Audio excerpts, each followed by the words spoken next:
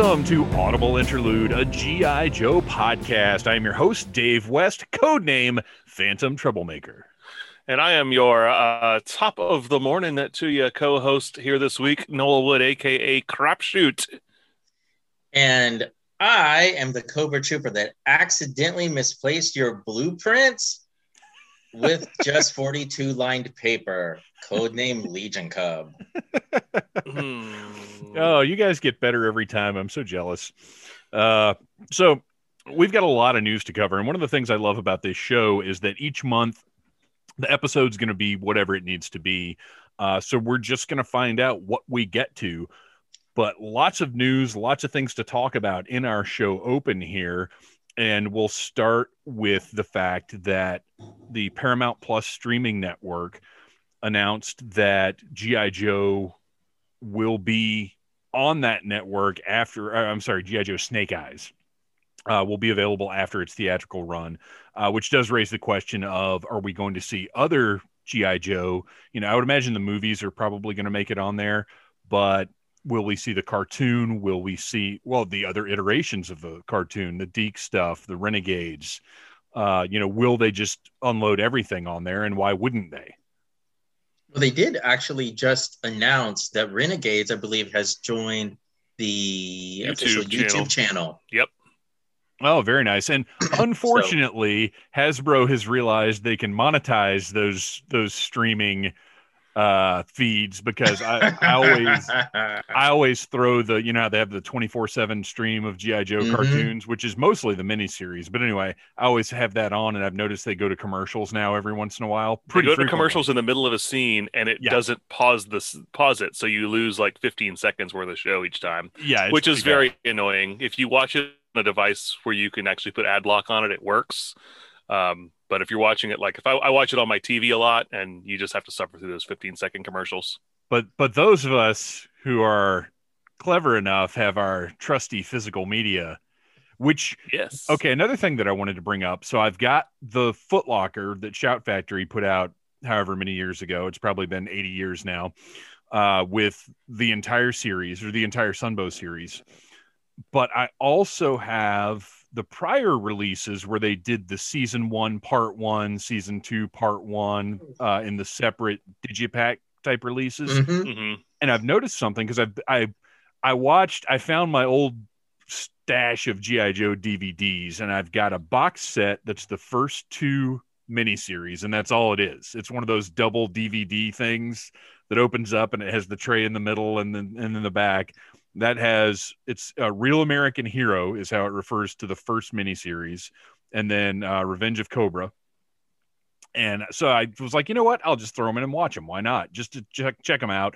And they've got those crazy old CGI menus with the Sky Strikers like flying by, and then it goes to the desk with the pistol on it. It's great.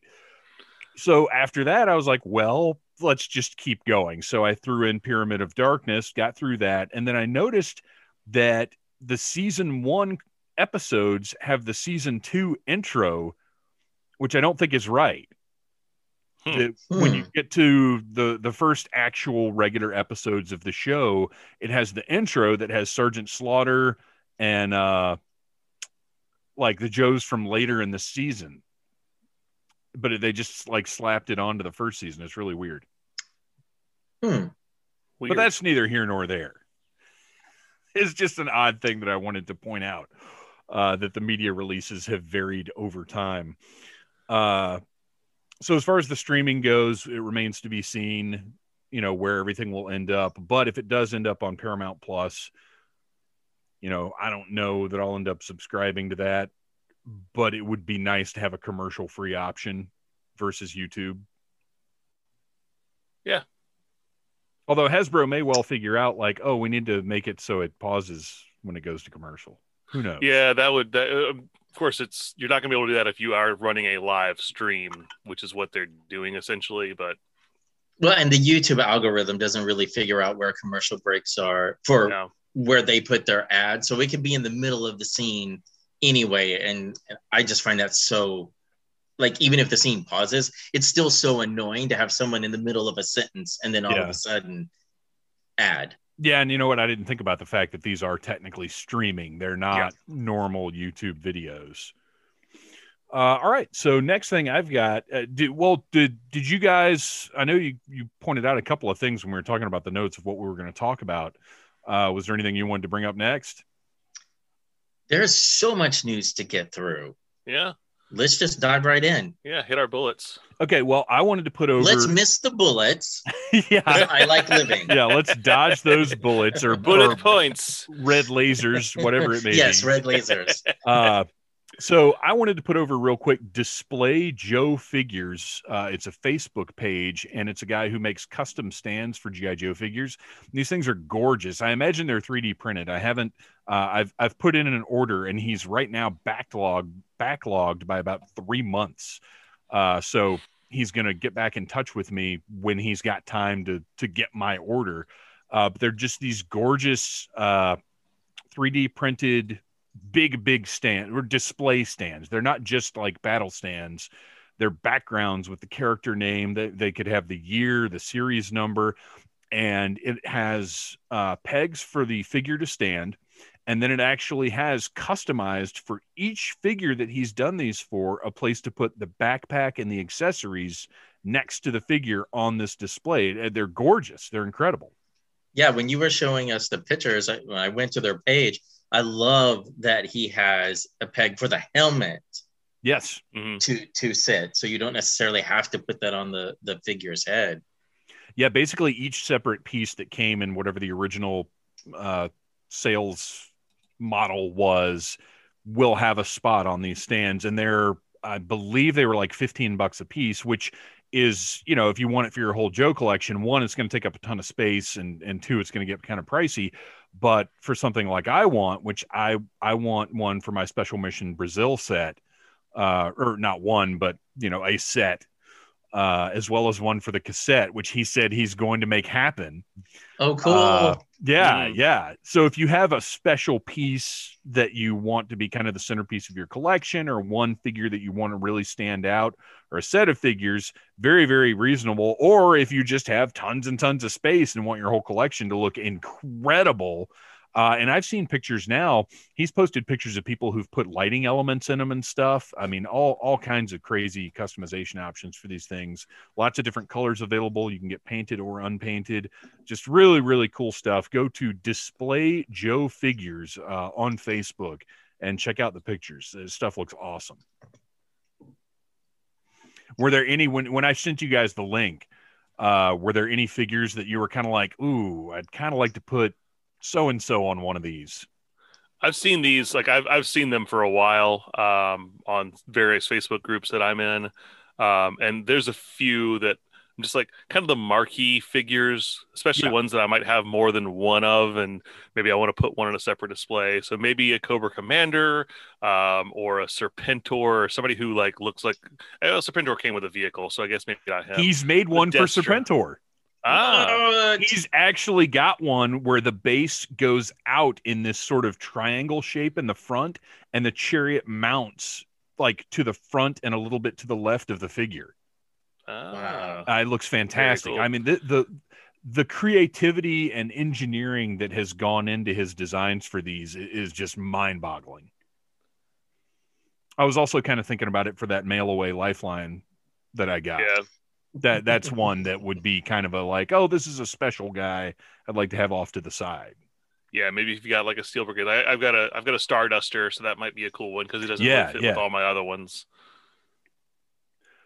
All right, so a little update on Special Missions Cobra Island. Speaking of special missions, you can go to the Needless Things Podcast YouTube channel, and I've got reviews up for Firefly and a Cobra Viper.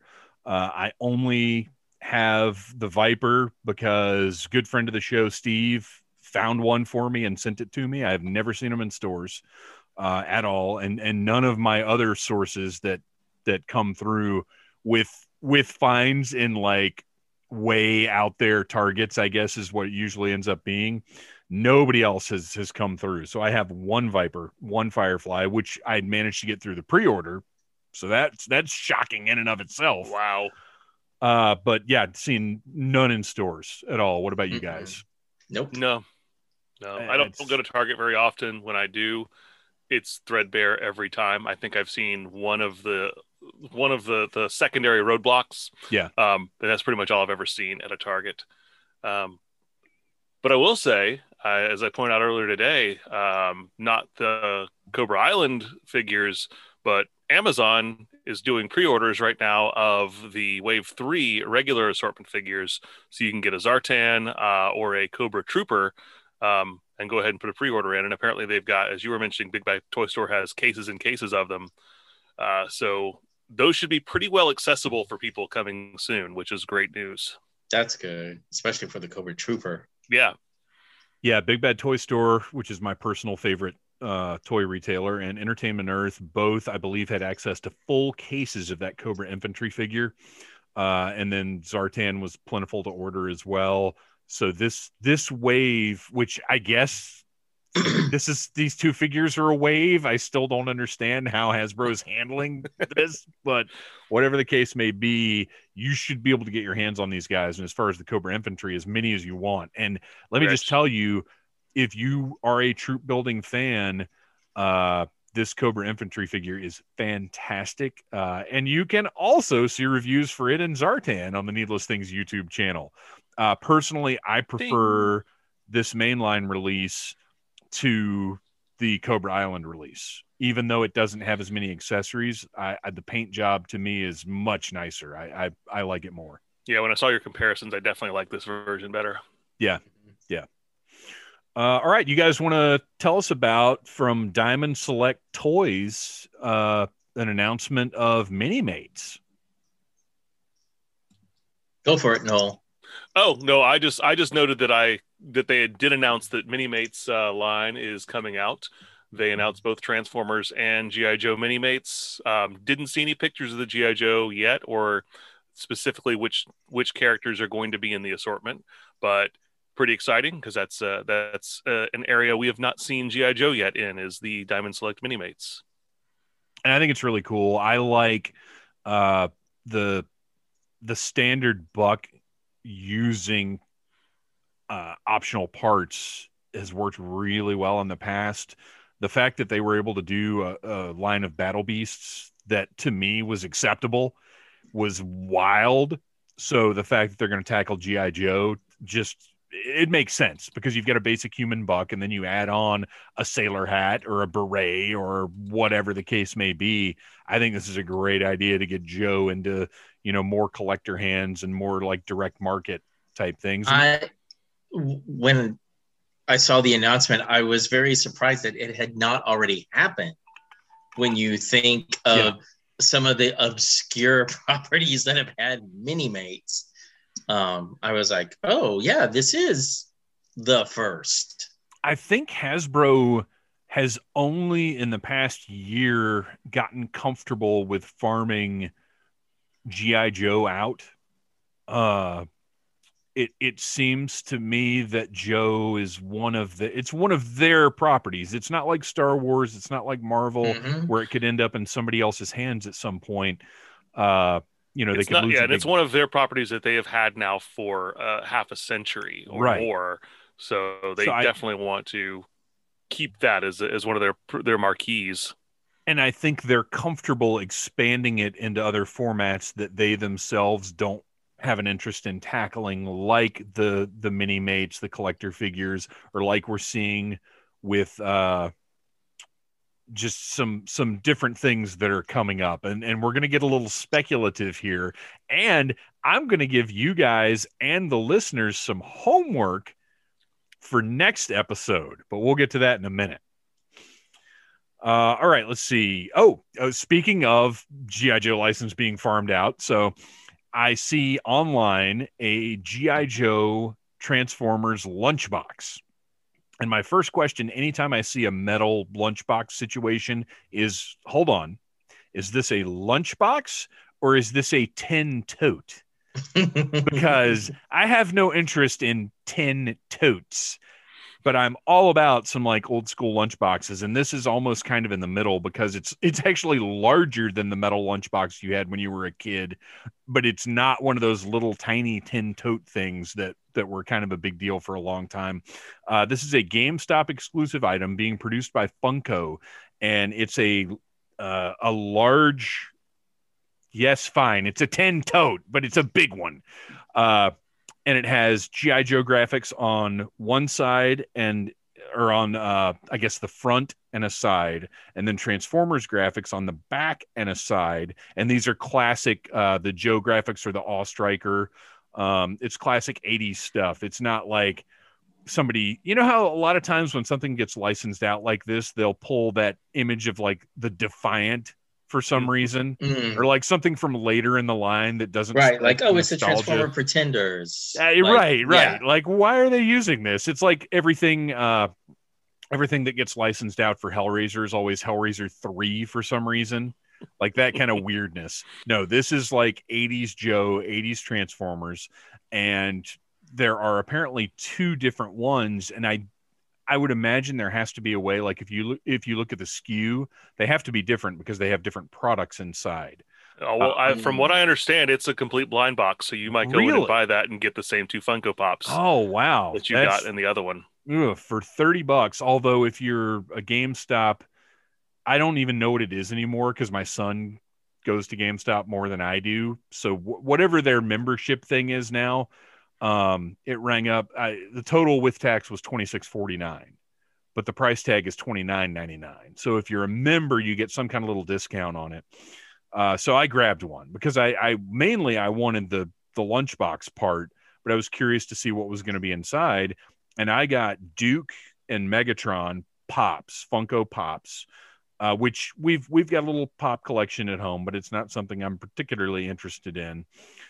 For G.I. Joe or Transformers. And then there are 4 buttons that are little pictures of Funko versions of G.I. Joe and Cobra characters. Well, it's the possibilities are Duke and Megatron or Cobra Commander and Optimus Prime. That's what you're going to get. And then pop wise, but then you also get a G.I. Joe sticker, an Autobots keychain, and then 4 little buttons, like pin on buttons of those characters. So I think you get the same tchotchkes and then 2 different pops. So it's neat. It's for $30. It was fun to pick up. The lunchbox is really nice. I'm actually going to keep bagged G.I. Joe like accessories in it and then put it up on the shelf because it looks nice. But the pops we are going to be giving away. So if you go and follow, and I totally overlooked this, so this is a great time to go back on it now. Please follow us on Instagram at Audible Interlude Podcast. We are going to be doing an Instagram giveaway for the contents of that tin tote that I got. So go follow us, Audible Interlude Podcast, and find out how to win free stuff. Yay. Free is always good. Free is great. And especially if these are apparently exclusive. The Megatron is exclusive to this set. And the difference is rather than the cannon, he's got the ball and chain. And then the Duke, I don't know what the difference is, but he is also exclusive to this set. So this is by either going and buying this or winning it from Audible Interlude. It's the only way you can get those figures. All right, let's see what else we got. Okay, this is kind of dumb news, but it kind of amused me, so I had to mention it. Some news that popped up last week. G.I. Joe Ever Vigilant, which I don't think we've discussed on here. No, I had really not even be a thing. I had forgotten that it was even a thing that was supposed to happen. Right, but apparently it's still like on the docket for Paramount at some point after Snake Eyes. But the news headline that I saw from one of those joke sites that puts up ridiculous things like Gary Oldman says, sure, he'd love to play Commissioner Gordon again, that kind of stuff. Paramount wants Rock to return for G.I. Joe 3. Oh, what a shocking development this is. You want the biggest movie star in the world to star in your movie? Wow, what a headline. What a revelation. So anyway, I just thought that was funny. Moving on into actual news. And let's get into something good. Yes. Well, that's for real news. There's going to be a Lady J TV show this week on Amazon, right? I'm so excited Amazon about Prime. This. So let's do either of you have more thorough notes than I have on this? Because my only note was I think Adrianne Palicki is awesome. And I would love to see her return as Lady J, though I doubt that's probably going to happen. So the production companies behind it, I did some deep dive, besides Paramount. We have the Skydance Media, which, if you're not familiar with them, they produce the Jack Ryan show on Amazon Prime, which, if I had to think of a Lady J or a military themed show, that Jack Ryan show is amazing. Show's so good that you forget it's the guy from The Office. Exactly. Yeah. Like how impressive is that? I mean, when I saw that, my faith in this TV series just skyrocketed, because those usually aren't the type of shows, like, I'll watch them with other people, but it's not something that on my own will really hook me in. And that Jack Ryan show actually really hooked me in. I was a little amused. One of the other production company of the three is E1, whose well-known properties are, if you have young kids, PJ Masks and Peppa Pig. So now I totally want a G.I. Joe Peppa Pig crossover. Hey, that's a way to get the kids hooked on it, right? Exactly. But I keep thinking, okay, why would they go with Lady J? And sort of like the description doesn't give much away as far as what they're thinking, other than she's solo. And when you look at her original file card, something that has gotten lost about Lady J all these years is she's a covert agent. It says directly in her file card, she doesn't mess with the rubber masks and all that sort of stuff. Her dialect, she just embodies whoever it is she's trying to become. So she could throw a blanket around her and sit in the middle of a street, and everybody would just think that she belonged there. It's not the Xandar, nobody knows I'm here, everybody ignores me kind of thing, but just she is so good. Which is the literal truth. Right. Yeah. So what I'm hoping for is we're getting a Lady J, a file card version of Lady J meets the Chuckles miniseries from IDW. Maybe, not as Cobra heavy, because I guess it's all, will this tie into the bigger G.I. Joe movie verse? Will it, stand on its own? Yeah, it's supposed to tie into the movie verse. It is supposed to be in the same universe. And I envision this kind of like Alias, as kind of an idea of how this show would be formatted. That tone would be great, because I was talking. Speaking of Instagram, I was talking to somebody on Instagram about this, and I said, I don't want it to be too gritty. I don't want like the G.I. Joe version of Homeland. And then I thought about it, and I was like, wait a minute. Maybe I kind of do, because that show was incredible. Well, Eric Olson, the guy who's producing it, he was the head writer for Man in the High Castle and was the showrunner for the third season of Daredevil. Yeah. So there's some dark and gritty stuff in his past. And a little more serious than what we're used to from, I don't want a live action version of the Sumbo cartoon. Well, okay, I do, but I don't, necessarily need that from this Lady J show. I want a little bit of that sci-fi or suspension of disbelief, I guess I should say, from the cartoon. Yes. Mixed with a heavy dose of reality. But at the same time, but not grim, not necessarily like, dirty and gritty. But yeah. At the same time, I want G.I. Joe to get so big, so recognized, and so well known that we get lots of different iterations at once, to the point where we can have a G.I. Joe series or movie or series of shorts or whatever, where John C. Reilly and Will Ferrell play Tomax and Zaymot. Like, I want G.I. Joe to the point where we have so much great G.I. Joe that nobody's mad that that's going into production. I'm really hoping that this is a case of like the DC universe, where our movies have been, those first two Joe movies, I'm not a huge fan of. But being able to have a long form storytelling like the old, Larry Hama comic books, where you can build on the actual characters so that you care about them, I think that will make a huge difference in connecting with people again for G.I. Joe. Dude, I'll tell you right now, I'm at a point after what we've seen from Disney Plus over the past year. I'm at the point now where I don't care if we get big movies of things I love anymore. Just give me good, like 8, 9, 10 episode TV shows. Yeah. I'm good to go. I am much more invested in great stories about great characters than about huge bombastic spectacle. And I think studios are more invested now in making great television shows than great movies, especially with theaters being right.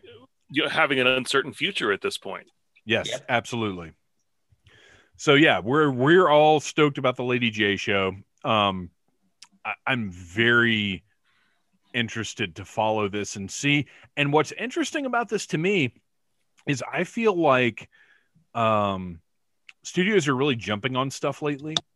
Like, I can't believe how fast it feels like WandaVision came out. I can't believe Winter Soldier's coming out this month, or Falcon and Winter Soldier's coming out this month. Like, I feel like the production on TV shows is moving along much faster than what we're used to with big movies. There's something about making a TV show must be a faster process. Because you hear about a movie, 3-4 years out, and then finally you might get it, later on. But with these TV shows, I feel like they're popping them out now. Mm-hmm. It's interesting to see. So this is great. Every once in a while on the show here, we are obviously a G.I. Joe podcast. It's right there in the title. But there will be something G.I. Joe adjacent that I feel like we want to address really quickly. How much have you guys been following along with Eagle Force Returns? Honestly, not really at all. Yeah, I didn't know about it until you put it in our notes. And I was like, wait, that old toy line? Yeah, right? The little metal gold guys? When I did the Google and it pulled up their Kickstarter, from, I was like, 5 years ago. Yeah, this is so old. Right. How am I only just now hearing about this? Well, the craziest thing about the whole Eagle Force Returns phenomenon is that at Joe Lanta, local G.I. Joe convention, which is now Toy Lanta, which I think is actually happening the weekend that we're releasing this. Yeah. It's. I will not be there, but no, I won't be attending either. But Toy Lanta years ago was Joe Lanta and the Great Atlanta Toy Convention. And I ran into a good friend of ours and G.I. Joe aficionado, Ricky Zero, and we were talking about just old toy lines, and Eagle Force came up, the original Eagle Force toy line, which for the listeners, if you don't know, Google it or go to figurerealm.com and look up Eagle Force. They're little tiny, I'm holding my fingers up because we're an audio podcast and that'll be helpful for everybody, but they're these die-cast metal figures that were done by... Oh gosh, is it Mego? I think it was Mego. I think so, yes. Back in the early 80s, and were kind of competition for G.I. Joe in a way, but they wore these gold uniforms. And when I was a kid, I remember looking at them and thinking these are tiny and boring and I don't want them. But now with my older guy gimmick attuned eyes, I find them appealing. And also, there was a big pile of these in that G.I. Joe lot that I inherited last year. So, but anyway, we were talking about Eagle Force 5 years ago. And then within the next week, this Eagle Force Returns thing popped up. And we were all like, we were just talking about this. How did this even happen? So I followed along. I almost backed this Kickstarter, but I had just had a toy-oriented Kickstarter kind of flop on me. So I really wasn't comfortable backing another one at the time. And on the one hand, I do wish that I had, because there are a few of the figures I'd really like to have. These to get to the point here, Eagle Force Returns, the figures from the Kickstarter are on the way to the US. They exist, they're packaged, they've been produced, they're on their way here. So anybody who backed this Kickstarter years and years ago, you're going to get your stuff. Some people already have I think it's called Eagle Island, their base. That was the they did make that. Some people have it. I got to tell you, I'm not really impressed by it I'm not really impressed by the pictures that I have seen. But the figures that they've put up look awesome. And these are the same people. It was a separate Kickstarter, and there was at some point, the people doing this split apart, which was part of why this has taken 5 years. But some of the people responsible for the original Eagle Force Returns Kickstarter produced the Larry Hama action figure that came out last year, which I did back because, my gosh, yes, I want a Larry Hama action figure. So I have that, and I haven't opened it. I really wish they had put it in resealable packaging, but it looks great. So now I'm really interested in seeing these Eagle Force figures in person, but I wish they had done more of them in the original gold coloring, because they only did Colonel Eagle or General Eagle or whoever the main character is. I am not an Eagle Force aficionado. as the listeners could probably tell you at different points, I'm barely even a G.I. Joe aficionado.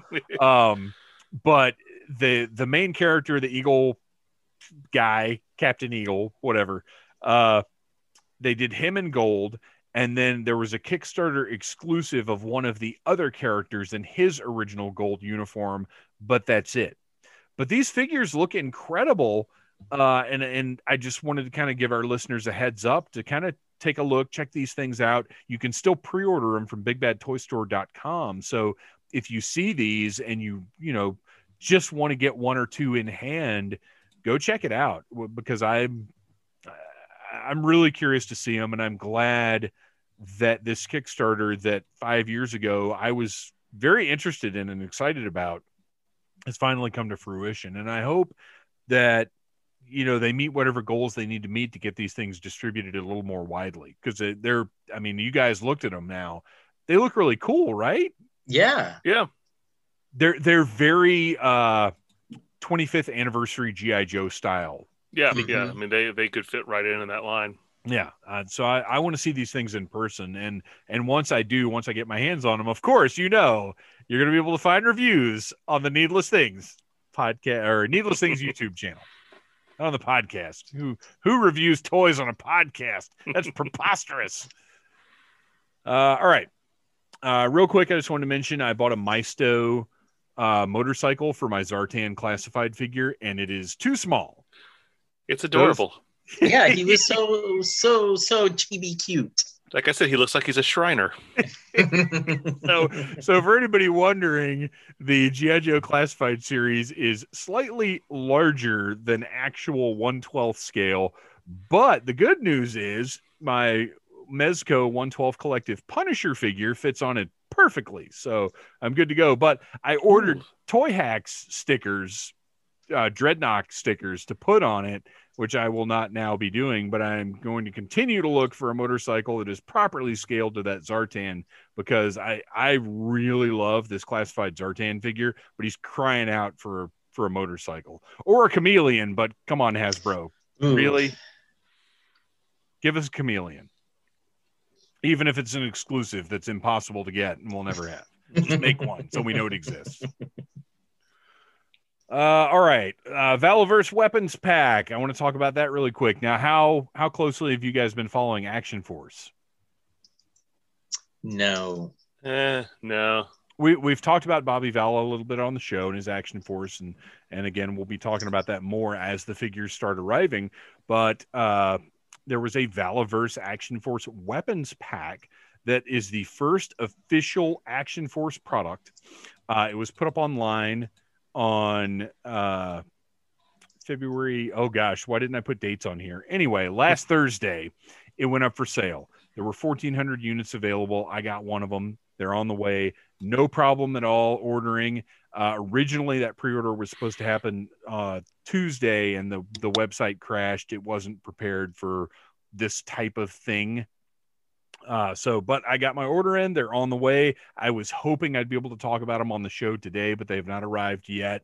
That's fine. We'll talk about them next month. But it is a collection.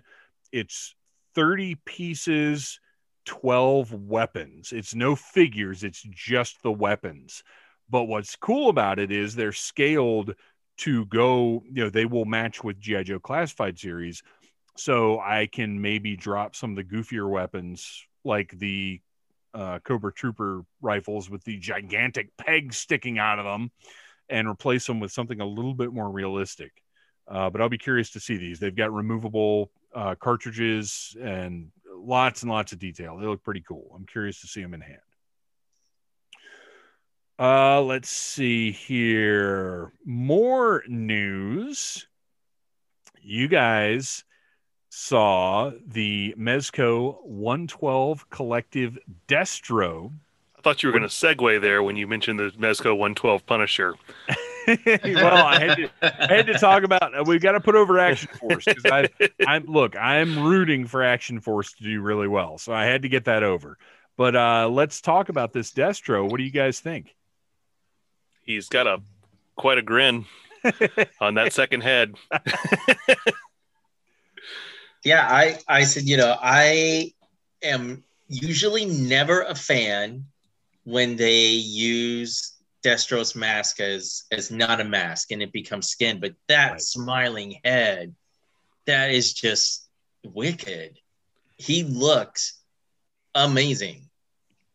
Well, I'm not a fan of the smiling head. I really could do without it, but the other head I think looks great.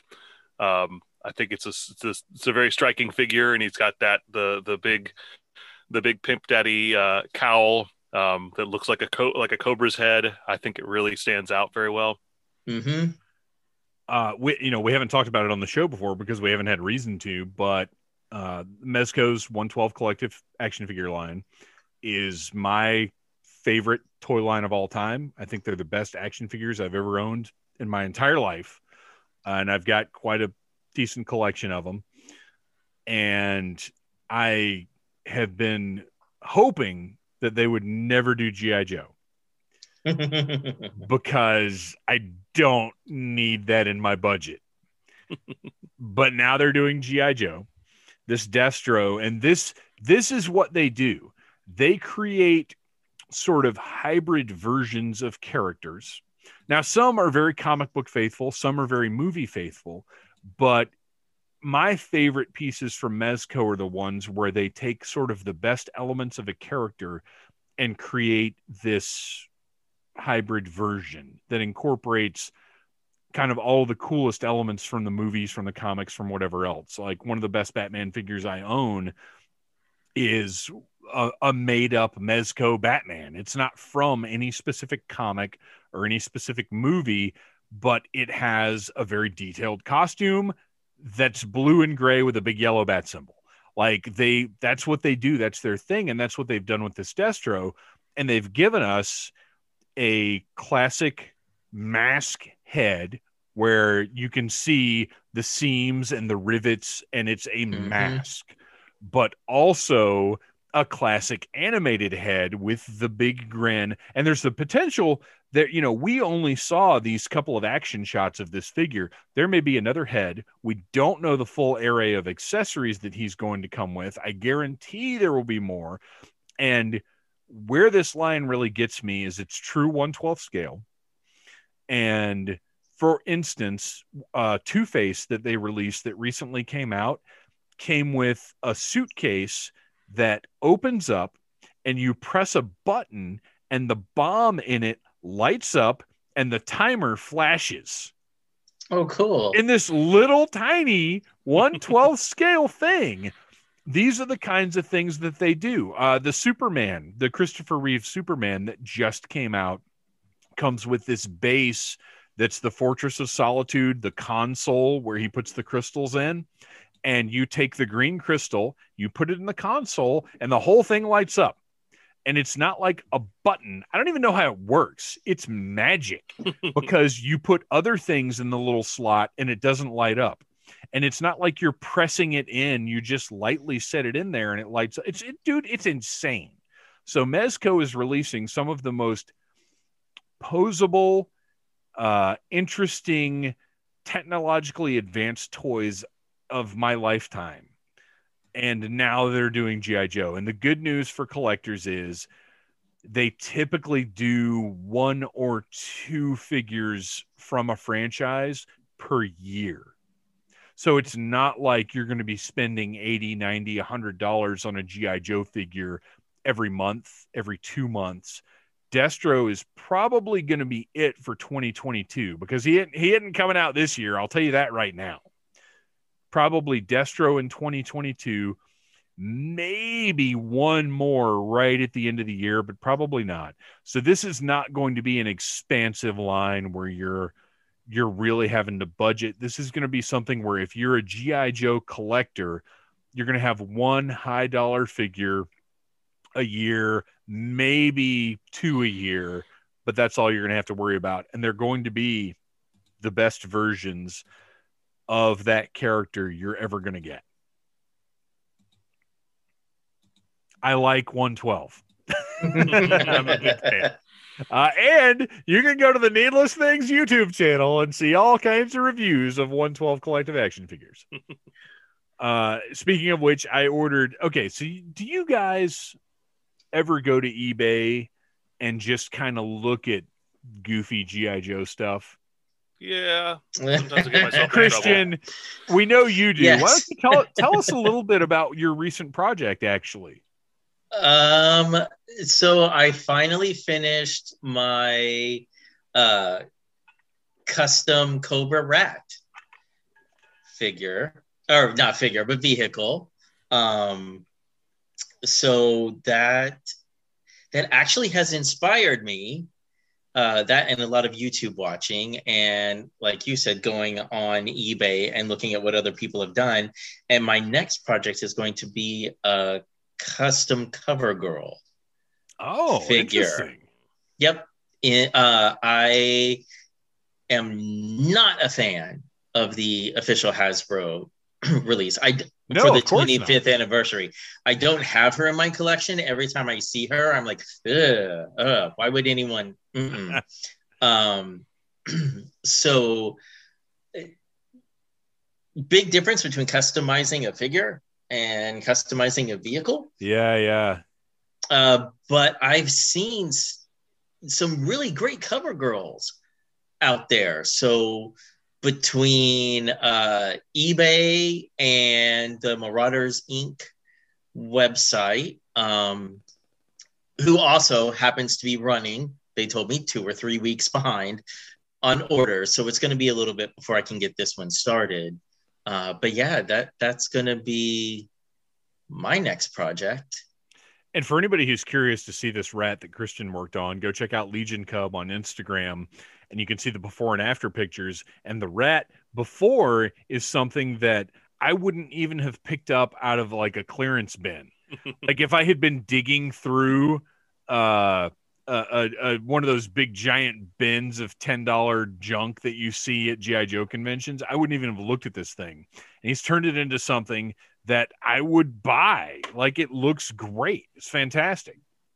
Yeah, I once I finish CoverGirl, I have some other vehicles in mind from the later years that look like Jello molds. That I'm like, I think with a good paint job, we can actually make these into something that would stick out in a collection. So my bad habit now, which, by the way, I've got to put myself on lockdown, because my original intent was to rebuild the collection that I had when I was a kid, which is going to take some time and be very expensive. But I've got time. Whatever's out there is out there. It exists. No more is being made. It's not going anywhere. So I'm going to take my time. I'm going to be patient, but I've had to decide, like, if I didn't have it when I was a kid, I'm not getting it, because my last purchase was a mint in box Star Brigade Invader. I love this. Okay, so if you don't know, the Invader is basically a repaint of the Pogo ballistic battle thing, pod. Whatever it is, from 1987. But this came out in 1993, when Star Brigade was basically the name of the line, and G.I. Joe was like a little tiny footnote on the side. I got one of these for $20. I didn't know you got it that cheap. Mint in box. So I was like, I love the Pogo. I understand it's ridiculous, but I love it. So this different color variation really appealed to my weird sensibilities. So I ordered this thing. I opened it up today, and you'll be able to, if you're listening to this when the episode releases, the unboxing will be on the Needless Things YouTube channel this week. And I opened it up, and what I've decided is, because the stickers that come with it are awful. I love 90s colors, 90s design aesthetic, that kind of thing. But these stickers are 90s in the worst way possible. Are they paper? I think they're paper stickers. They're not the clear, good G.I. Joe stuff. So what I did is I ordered a sheet of stickers from Toy Hacks for the original Pogo, and I'm going to put those on the Invader, and I think it's going to look really sharp. Yeah. Nice. Because this Invader is like bright green, bronze, and black. It's actually a cool color scheme, but if I had put the 90s stickers on it, it would look like a piece of trash. But putting the original Pogo stickers on it with those yellow chevrons on the front and the actual Cobra stickers and everything, I think it's going to look really cool. So I'm going to do that. And I wish this is one of those things where I just got really lucky and got this thing for super cheap, and it spoiled me, because I know I'm not going to find any other things like this for this price to be able to do this with.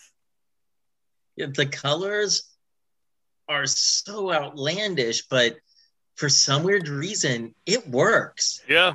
I like it. Like, it looks cool. I love the green for the cockpit closure deals, the bubble, which I'm a sucker for bubble cockpits anyway. I'm a big fan of Homer Simpson's car design. The color scheme, and yes, with the green bubble, it reminds me of the robotics toys that came out into like the 90s, like way after the cartoon, when they started showing up in like the, we're intelligent toy stores, we're intelligent children. Yeah. Where they did like neon green and black, and it just seems to work together, and it looks good. Yeah, it's a cool. If I'm telling you because I'm going to take it, has one of the stupid. And look, for any 90s Joe fans, this is coming from an old man who's out of touch with reality. But one of my big issues with Joe toys from the 90s on is the missile launcher feature, because it never looks good. Now, don't get me wrong. This missile launches like a mofo. I pulled the little trigger and it shot across the room, and I thought I was going to lose it. It's a great missile launcher, but I don't want it. So I'm going to take the missile launcher off. I'm going to put these Toy Hacks decals on, and I think this thing is going to look really cool. And I'll be sharing pictures, of course, on Audible Interlude Podcast on Instagram. All right, we've got one more piece of news. This isn't news. This is your homework. It's time for some homework, and I hope you guys are ready for it. So last episode, we talked a little bit about the potential for Super 7 reaction figures based on the Sunbow animation, which I still love that idea. However, what occurred to me is if you look at Super 7's releases, go take a look at Masters of the Universe and what they did with the vintage line. And Super 7 put out Hero and Eldor in the classic Masters of the Universe style. So I think we were thinking too small with our Sunbow reaction figures. I think Super 7 could do original O-ring style G.I. Joe figures of characters from Sunbow and from the comics that never got made. Because if they can figure out a way to do Eldor and Hero that are very different from anything else Super 7 has done, then I think we could get O-ring G.I. Joe figures out of Super 7. Certainly before we'll get them from Hasbro. So here's your homework for you guys and for the listeners, and we'll revisit this in our April episode. I want you guys to come up with the first wave of 6 figures of Super 7 O-ring G.I. Joe Sunbow / comic book figures. So for the listeners, I want you to follow.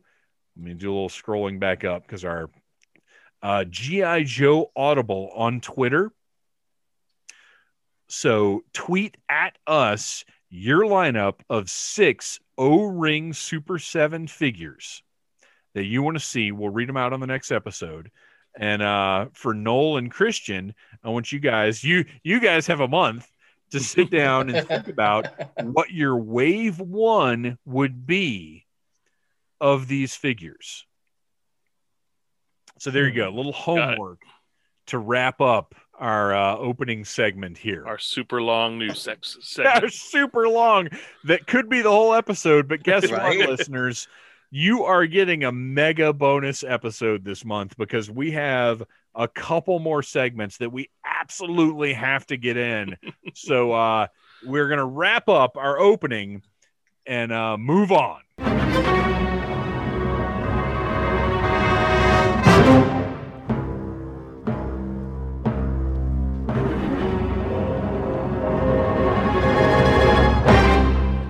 All right, we're doing something a little different this month. Normally, we will review a piece of media from the G.I. Joe franchise, but this month, all 3 of us have received our G.I. Joe Retro Collection Fangs, and we are going to talk about this brand new, or maybe not, G.I. Joe toy that doesn't appear to be available in Walmart stores, but you're very, very lucky if you actually received your pre-order. Now, you guys got yours like, a week or so before I received mine, but that's because deliveries of everything have been absolutely crazy lately. Yeah. Well, I got mine surprisingly after I was told it was being canceled, but I got it anyway. Well, yeah. Okay. So Noel, you ordered 2. Did you order 2 in the same order or 2 separate orders? I ordered 2 separate orders. I ordered one when they first went on sale, and then I ordered when I saw that they were back in stock. I was like, well, I'll go ahead and put another one in just in case I don't get my original order fulfilled, like I did with the Ostriker. Right. And then I got an email a few days later saying there was a problem with your order quantities, and so we're canceling your order. And I got 2 of those emails. And I presume they were canceling both of them. So I don't know if they just accidentally double sent the email when I went back and looked at it, because it didn't say what else I ordered in that particular lot to know for sure. But sure enough, I got mine a couple days later. I think it was like that Saturday or Sunday. And Christian, you just ordered the one and got yours relatively timely. When we pre-ordered them, I remember it said that they would ship on the 16th, and on the 16th, no email, nothing. And then on the 17th, I got the email saying that it had shipped, and I think it was a day or so later, and there it was. Yeah, it arrived on a Sunday. I was surprised about that. Yeah. I ordered 2 in the initial pre-order, and they shipped right around the time you guys got your shipping notifications, but then took like 2 weeks to get here. So I got both of them. I opened one, and you can find that review on the Needless Things YouTube channel. The other one is currently sound effect. Yeah, we need a ding for that. And the other one is currently up on eBay, and we're going to talk. We're going to talk about why now. Let's start. Let's make a sandwich. Let's start with something happy and good. And in the middle, we'll put something that's not so great.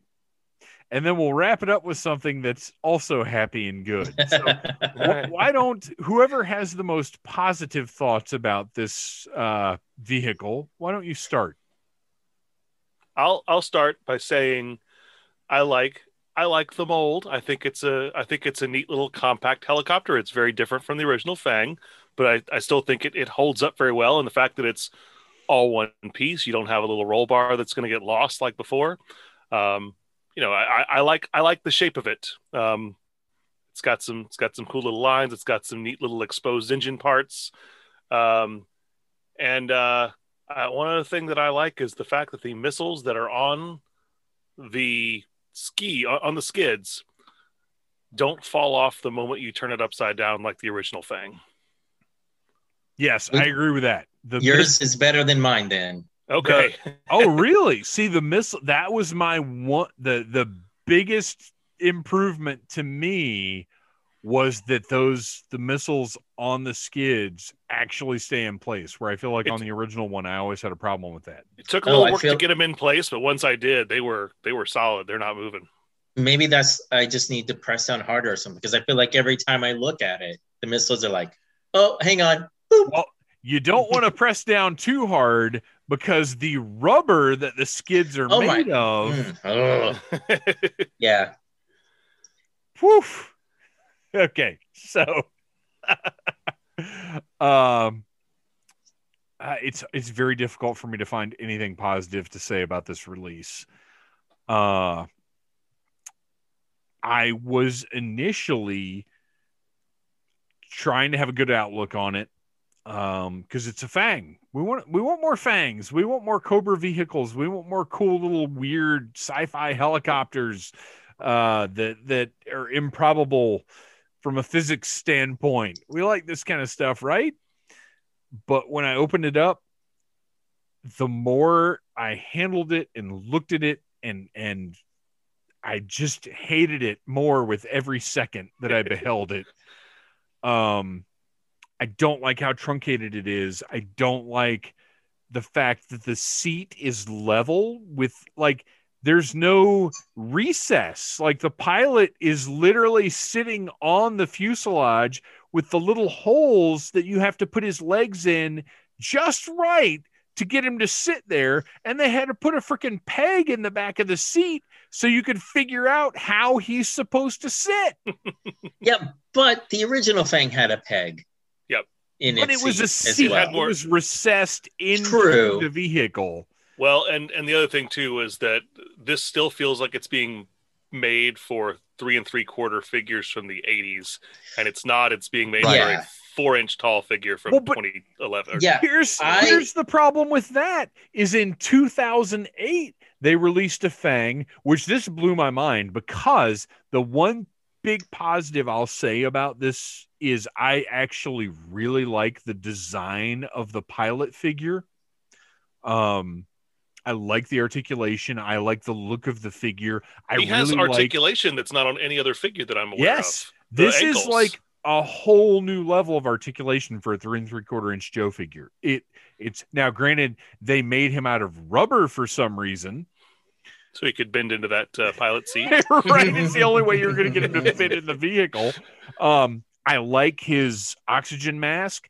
I think it's really cool. I like the design of when you take the helmet off, which, granted, it's just going to fall off. I was going to say, you have to take the helmet off? Yeah, right.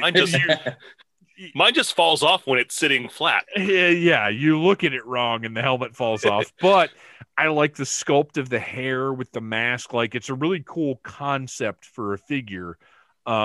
It's just the materials it's made of are horrible. It's got a holster with a pistol. Like, it's cool. Like, yeah. I really like this pilot figure a lot. I'll give it props for that. And I guess when you consider the fact that the retro Joe figures are retailing for $12.99 right now, you pay $12.99 for this pilot figure, and then for $12 more, you get this garbage helicopter to go with it.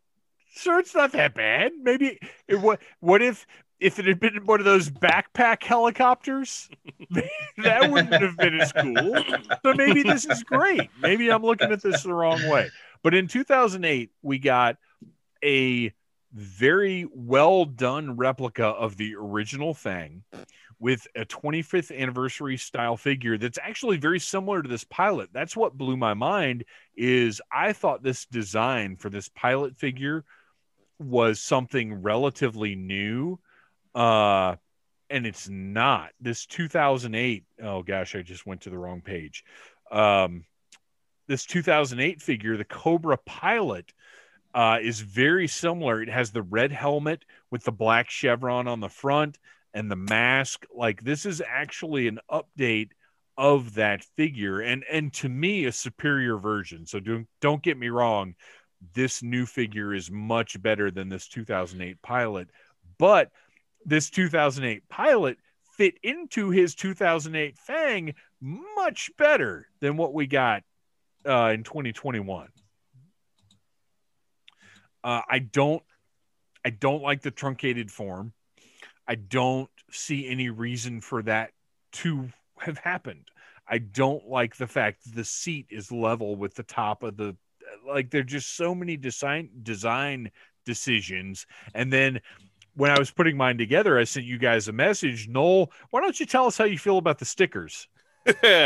Well, the stickers are impossible to put on the way the figure on the blueprint shows you, because sometimes there's just giant screw holes that are right where that sticker is supposed to be, and sometimes it's an area that doesn't even really exist on the vehicle. But that's not completely unusual, because the Ostriker had a few kind of impossible sticker spots too. So yeah, but the Ostriker was a more faithful recreation of the original, so it didn't feel quite as much like a slap in the face when you couldn't get the stickers where they were supposed to go. And what really blows my mind about this Fang is the older Fangs do not have these giant screw holes that this new one has. This, I don't want to poo-poo Leonard toys, because I think they do some incredible stuff, particularly their current Predator and Alien lines. I think are amazing for the price point. But this Fang feels like a Leonard Toys release from like 1991 to me. Christian, share your thoughts. Pull us back from the abyss. Well, I know when it was first announced, I was really shocked. I was like, oh my gosh, it's an updated thing. Like, we're getting a new mold in the retro line. So Hasbro was putting some faith in this. Little did I know, because when the 24th anniversary figures came out, I really wasn't getting a lot of the vehicles because I had the older vehicles. So actually, it's only been here recently that, I was on eBay looking up stuff, and I saw a 25th anniversary Cobra Fang and Claw vehicle 2-pack. And the Fang that is in that pack is this Fang. So No, sir. Yes. No. It's not. I have it. It's hanging from my ceiling in the Phantom Zone. What? It is a recreation of the original Fang. It has I'm the longer so tail portion. confused now. No, this is because I have that Fang and Claw 2-pack. Yeah. Right. Oh man. Right here hanging up, and this is the OG Fang with the just with the colors. Okay. Complete. This is a new Fang that has been washed in hot water. Yeah, I think that like you said, the plastic on the skids is way too. It's way ridiculous. too soft. When you like first opened this thing up and you felt those skids, what were you just like? What? Were you kidding me? Yeah, I had like a moment of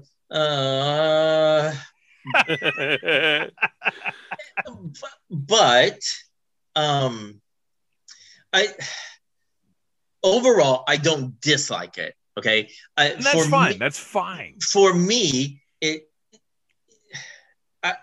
started off on a wrong foot because okay, so you have the little window so you can see your figure, and my pilot, his arm was broken at the elbow. Like he was in the package as an amputee, and I was like, WTF, because you can't really you send this back and odds are you're probably not going to get they're just going to be like your best case scenario at that point is like, here's your store credit. Right. So you know what? It's at the elbow. At least I can glue it and it'll just be a straight on figure. So I was so disappointed with that aspect that the little nitpicky things I was finding with the Fang didn't seem as bad as I got a broken figure. It's not so bad if you compare it to a straight up broken but I do. The skids do really bother me because there's no safety reason. There is no logical reason why you are using plastic that soft. And that's why I feel like my missiles don't stick on the way that they should. It's the vehicle's so light that I don't think it really it doesn't bother me that much because it feels like it's actually, even though if you put pressure on it, it's going to bend, but the vehicle does not put enough weight on it to bend it. So as long as it's sitting there on a shelf, I don't mind the quality of the plastic on the skids. Right. Well, I think that's where it goes for me is if I decide, well, let me change my displays up and this Fang goes into a tote for a while, those skids are going to come out warped. Yeah.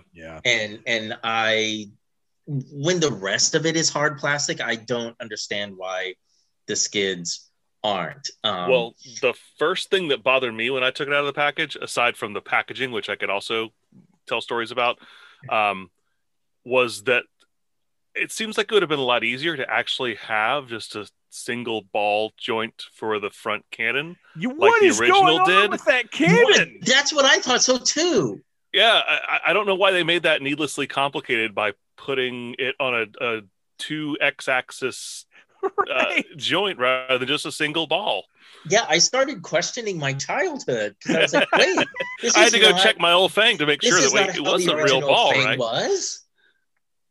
Yeah, that was insane. That's completely nuts. I don't understand why that works that way. And for the listeners who maybe haven't had their hands on one of these yet, the classic ball jointed cannon that's on the front of the Fang that can go in any direction.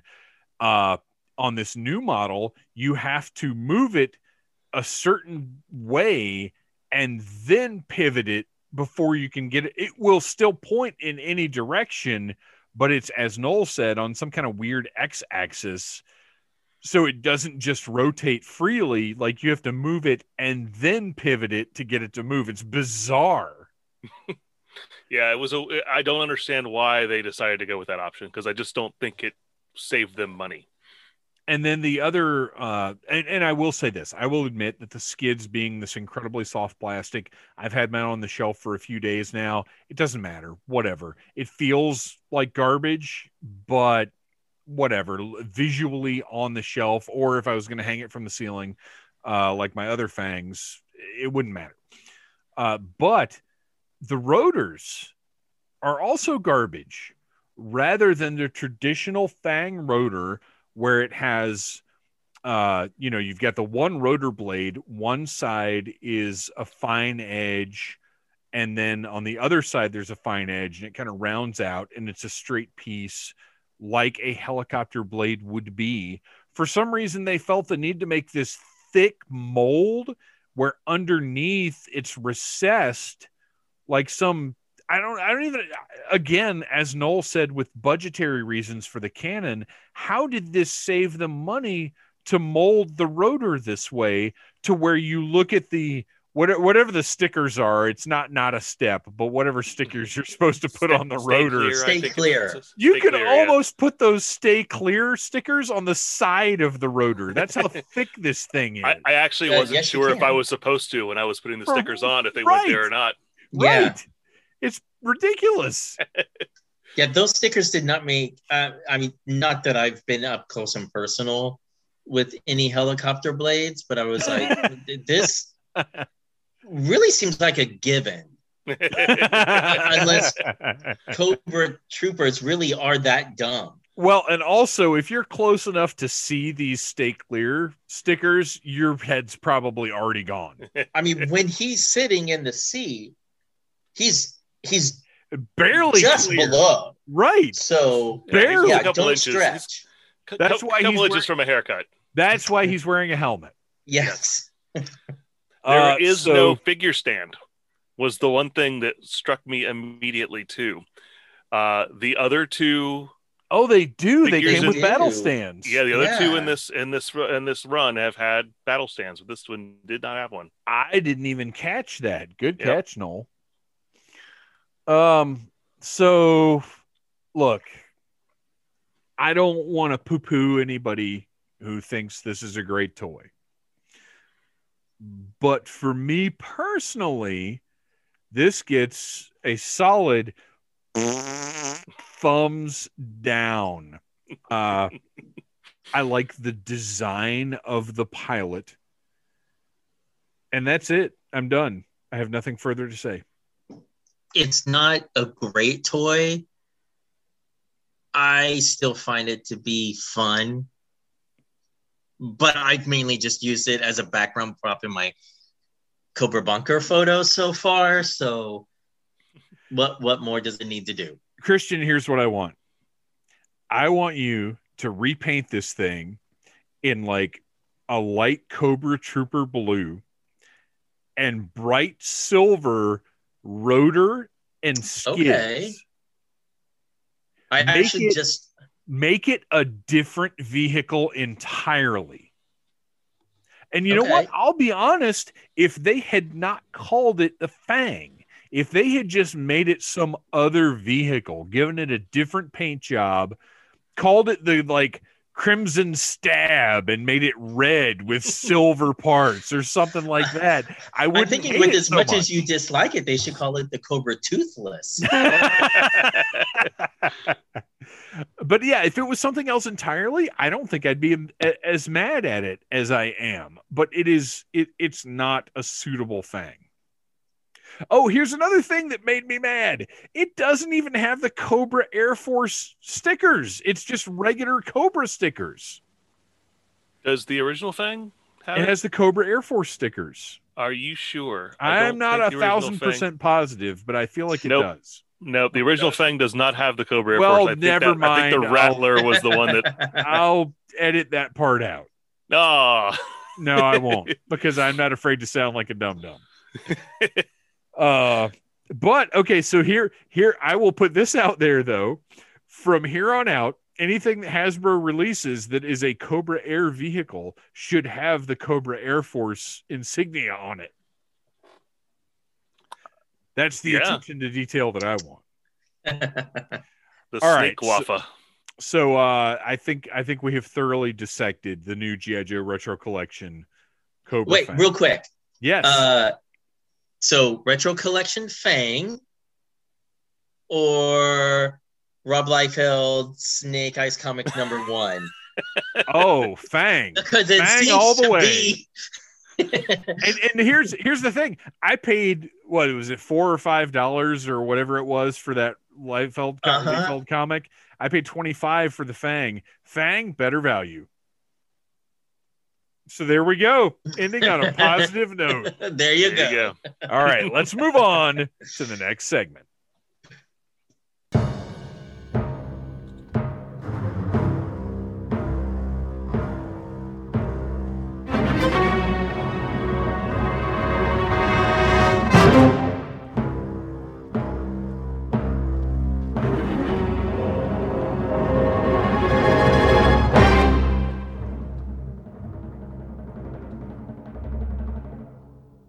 Welcome to Instruments of Destruction, where we discuss a vehicle of some sort from anywhere during the G.I. Joe run. And I, Noel, a.k.a. Crapshoot, got to pick this month's vehicle.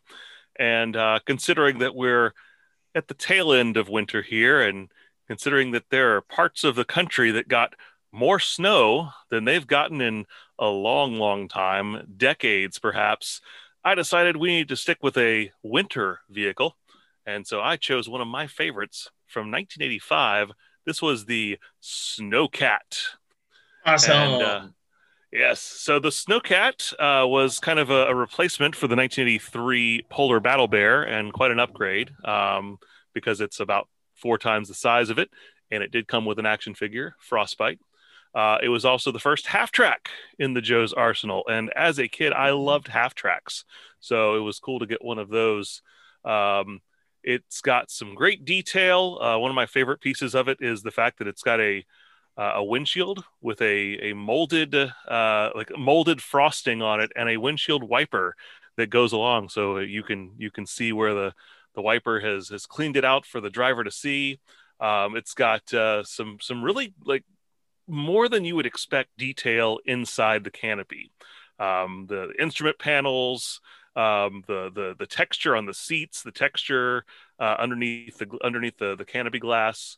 Lots of great detail there. Detail on the back of it with the engine cover. And then a lot of weapons, some of which make sense, some of which make no sense. How dare you impugn the name of Rockets on Skis? Right? Rockets on Skis. Come on. How dare you, sir? Well, and the thing was, they make some sense based on the initial purpose of this vehicle, but as they later released this vehicle in other forms, they made less and less sense, which we can talk about here shortly. I will say, if I'm gonna have if I have drawbacks about it, it doesn't have any kind of anti-personnel weapon on it.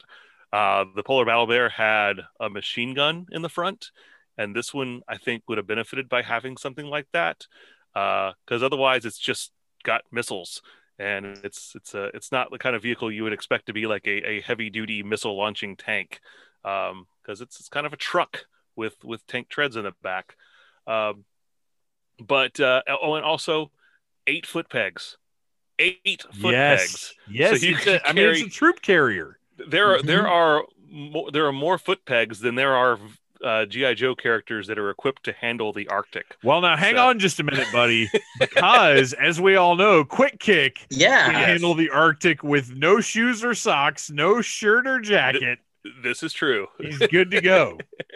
Are we in agreement that the side pieces actually should be called ski-pedos?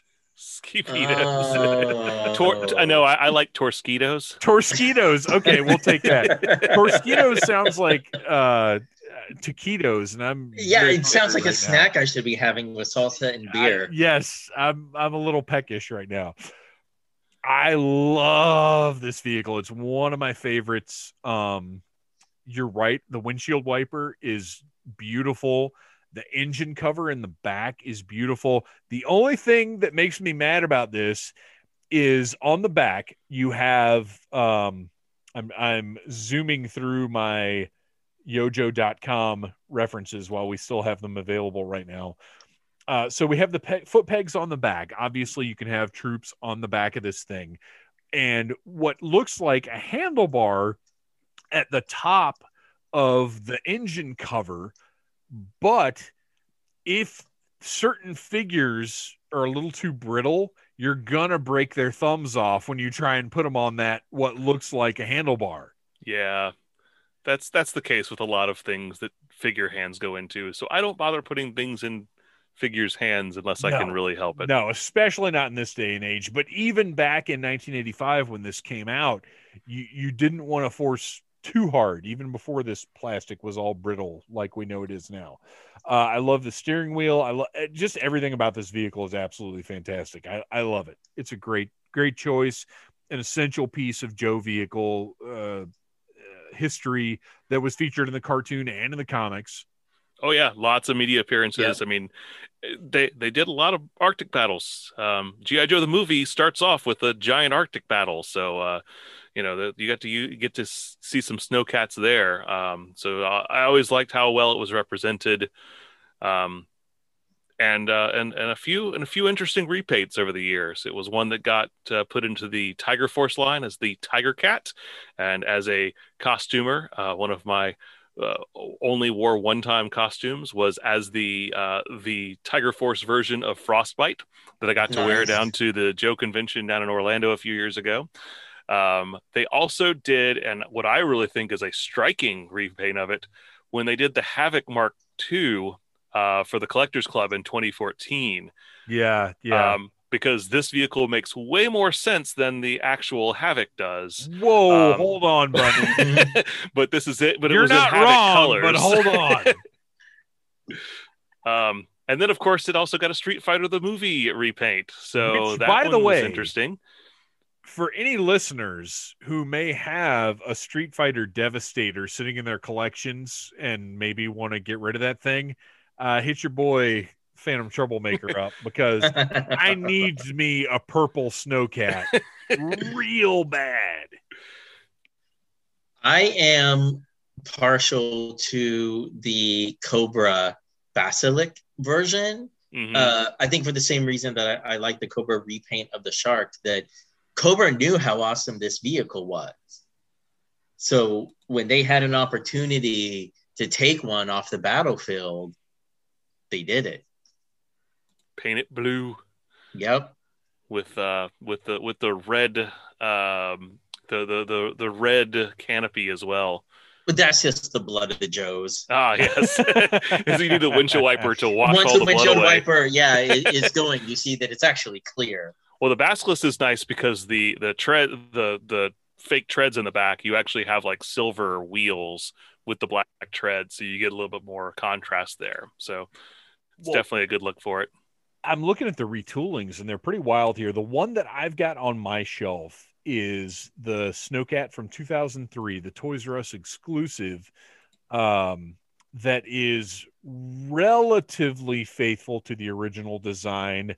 Isn't it a repaint? Or isn't it a repaint of the Devastator? Because that's when that one has that extra thing on top of it, right?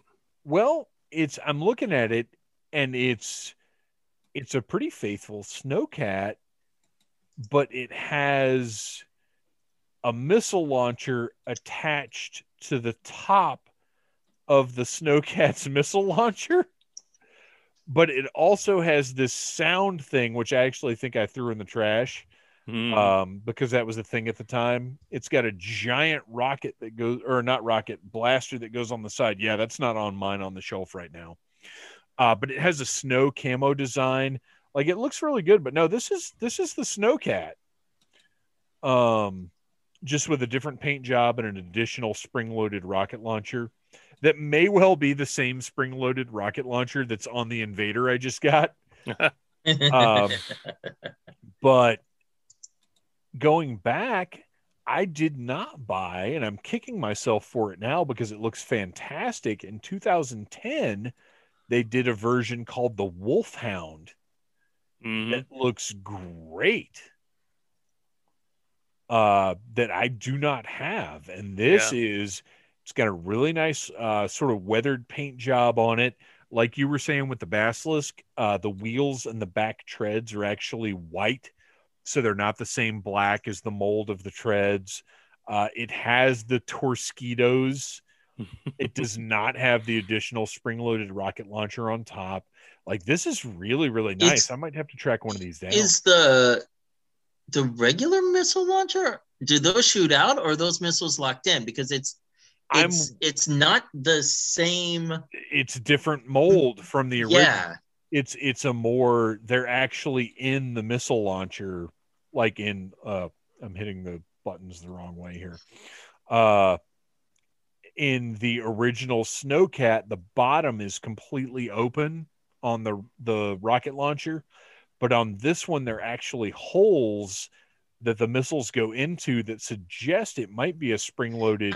It looks like there might be 2 buttons on the top. Well, no, actually, I'm not for sure. Looking at the top, it almost looks like there's a switch that you might slide across and launch the missiles one at a time. If you look at the top view. Oh, I see that now. You see what I'm talking about at the back? Uh-huh. And there were a few items like that at the time that worked that way from Star Wars and from G.I. Joe, where you would either rotate a mechanism or push a mechanism that would launch rockets like that one at a time in that way.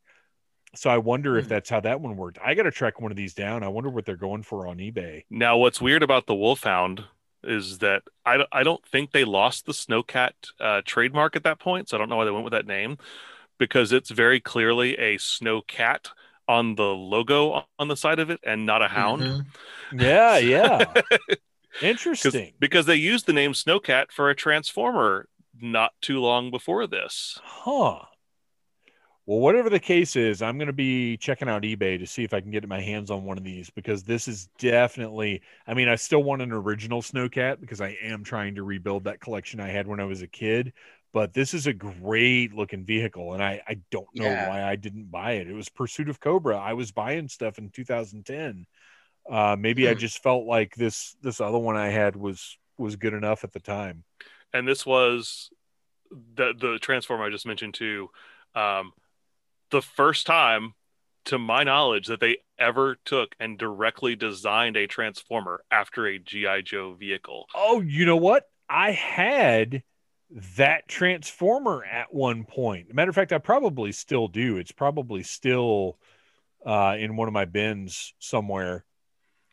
But yeah, I bought that because it was the Snowcat. Yeah, it was named Snowcat. It's clearly, I mean, yes, there's a lot of differences. The treads look different. It doesn't have the same missile stuff on the back. But it's clearly this clearly. The front end of it is definitely inspired by the G.I. Joe Snowcat. So one of very few crossovers they've done like that. Well, awesome. Great choice. Awesome vehicle that can be, it totally makes sense for its original purpose as an Arctic vehicle, but it can definitely be repurposed for other types of terrain. Yeah, desert, jungle. I mean, you've got versions for all 3 of those, so it works for any of them. Yeah, half track, land and sea and falling through air. Awesome. Good choice, Noel.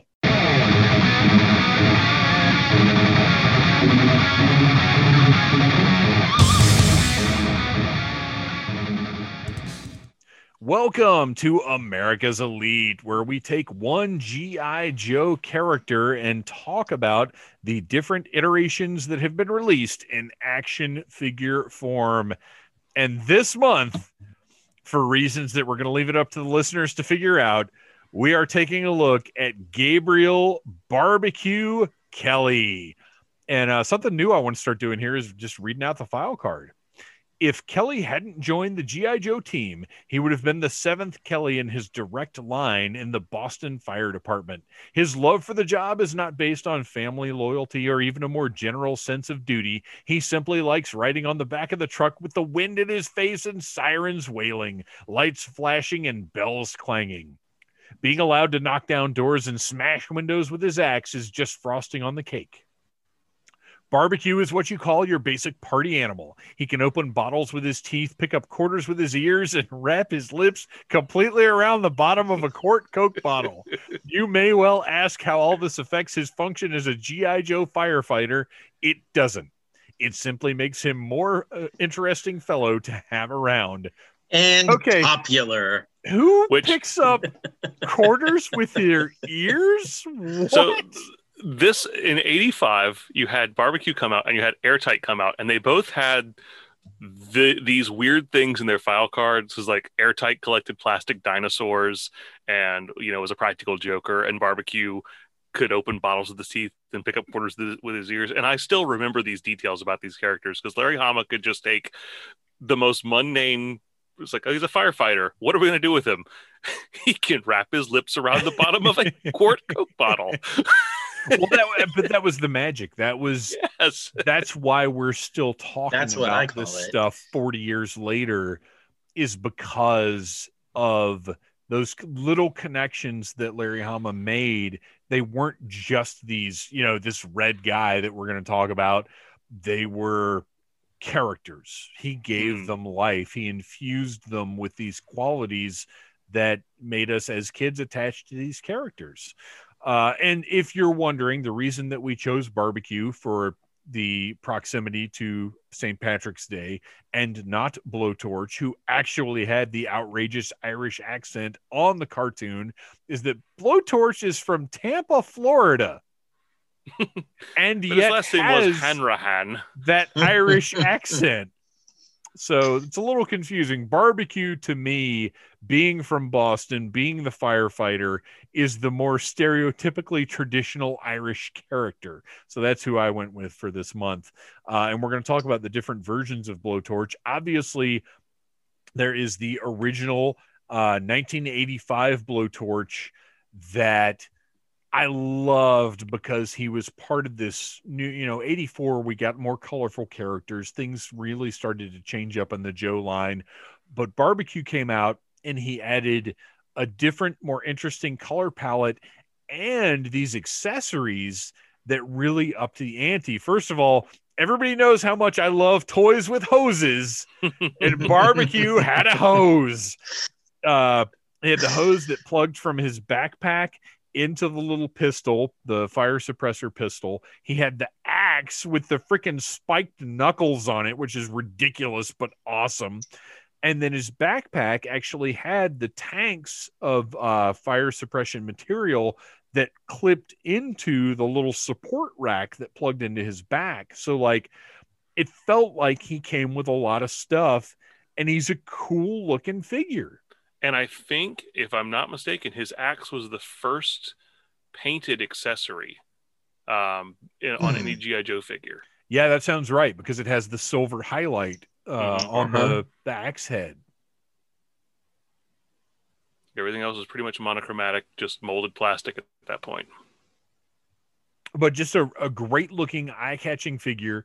And when you look at all of the Joes that were available at the time, because we have 82, 83, 84, and now the new wave of 85 figures, and you think to yourself, firefighter, to be honest, not the most exciting specialty classification to have, but he looked so cool that you had to have him in your collection. Yep. Yeah. I love his look. Yeah, he was one of the ones that I was most excited about when these figures first were shown for 85. I was like, I loved his color scheme. I just loved the fact that he was a firefighter. I loved fire trucks when I was a kid. So fire trucks to this day are still the number one selling toy. Yeah. And then around the same time, we get the India version where the gray parts are blue. He has a tan or yellow mask rather than the silver that we saw in the American version. And then his backpack had a yellow frame rather than a gray frame. But otherwise, same figure. And then Brazil and Japan releases were the exact same as the U.S. figure. So generally pretty much the same figure. The India figure, as is often the case, was a little more colorful and interesting to look at. But the U.S. figure was the blueprint, was the standard. 1989. Sorry, I had to vomit. No, that's okay, because you're not wrong. We get the Slaughter's Marauders version of Barbecue, and this is interesting to me because I love team colors. I am such a mark for, in wrestling, when tag teams match, or when factions have matching gear, or within G.I. Joe, when you've got, subsets that match, like Tiger Force or Python Patrol. I love that stuff. I eat it up. I love matching uniforms. But my gosh, the Slaughter's Marauders barbecue is heinous. And the thing is, he's got the base colors for Slaughter's Marauders are great until you get to that blue, which clashes with every other color on the figure. Well, and this is just another reason for me to hate Sergeant Slaughter. Oh no! Because he saw this foreshadowing. Said, yes, this is approved. Here's your helmet for my team. We've been building up for 2 months now to the clash over Sergeant Slaughter, and we will get to it next month. Could he possibly be the worst looking G.I. Joe figure? No, but he's bad. Yeah, he's definitely bad. He's up there. And what's funny, though, is the blue on the other Marauders is not as much of an eyesore as it is on barbecue. Don't get me wrong, it's a horrible color scheme, but it's not as offensive on the rest of them as it is with his big blue helmet here and the blue highlights on his thigh pad. It's just oof. And the irony is that the Slaughter's Marauders vehicles are the best looking vehicles they ever released for as far as color schemes go. Yeah. They look great. They're very striking. They look great. They're memorable. But man, this barbecue is rotten. 1989 Slaughter's Marauders barbecue, really bad. And then we move on to version 3 in 1992. Eco Warriors. With Eco Warriors barbecue, which makes sense because you would have a firefighter in your regiment of environment protecting Joes. It makes sense, but I'm going to hijack this again by mentioning him because Eco Warriors did not have an airtight figure. Oh, that's insane. And barbecue should have never gotten into Eco Warriors before airtight did, and definitely before Flint did. Yes, I will agree with all of that. Barbecue makes sense in the Eco Warriors, but not if you're leaving out airtight. That's insane. Airtight? Why did I say that like that? Airtight. I don't know. Does this barbecue figure give you guys Fisher Price Adventure People vibes? Yeah. That helmet. I'm pretty much think that all of the Eco Warriors figures had that. So maybe since I like airtight so much, I'm happy that he didn't wind up in the Eco Warriors. He looks like one already. I don't think this one is bad. I'm not crazy about this little chest gizmo. It looks a little underdone, but he looks thrilled to be there. He's happy to be an Eco Warrior. If you look at the expression on his face, right? And he looks like, okay, in the 1950s, this is what they would have thought a 1992 firefighter would look like. Do you see what I'm saying? Yeah. It's a weird design. And his accessory squirts water. So, what more do you need from a firefighter? It's also the only time you get to see his face on a figure. Mm-hmm. Which it stinks because in the cartoon and the comics, we saw his face. Barbecue was a pretty significant character for certain story arcs. And perhaps when we revisit our Super 7 O-Ring retro wish list, we might talk about this more. But yeah, it does kind of stink that there's never been an unmasked barbecue. So that one's not terrible. It's okay. Mm-mm. And then crazy 16 years before we get another barbecue. It's the 25th anniversary version, came out in 2008. I think it's absolutely fantastic. It holds up to the traditional figure. It is updated well. It looks good. I know a removable helmet would have been a tough call because the problem when you're at this scale is if you give the head, if you have an unmasked head with enough detail on it to look good, then the helmet that goes on top of that head, when it's a full face, covers everything, is going to be kind of large. So yeah. Mess up the proportions. Mm-hmm. But it would have been nice to have the Gabriel Kelly face here. But otherwise, I think this figure looks great. Yeah, it's a faithful reproduction of the 85 version. And it doesn't have any kind of weird proportions or like a long torso or bizarre joints or anything like that. It just looks good. It's a solid figure. Yeah. And then the very next year for Rise of Cobra, we get a repaint that is weird, but I don't hate it. I like the color scheme. It's different. It's a good use of the mold, and it's not a bunch of colors that clash like the Slaughter's Marauders version. So I can deal with this. Yeah, I see this one as a totally different character than Barbecue. Like to me, this is another sci-fi-esque, laser soldier within the Joe's ranks. There's just something about the way that the colors and the way that they painted the armor on the legs that it doesn't. It's not that it just doesn't scream firefighter. It just screams whole new repurposed figure. Well, yeah, he's repurposed into a killing machine because he has like 8 weapons that come with him. Well, that was the theme though. And 2009 came around and it was time to load out all of these figures with like 50 different accessories each. He's got a missile launcher, he's got a submachine gun, and a shotgun in addition to all of his firefighter gear. And still that axe. Yes. Still that axe.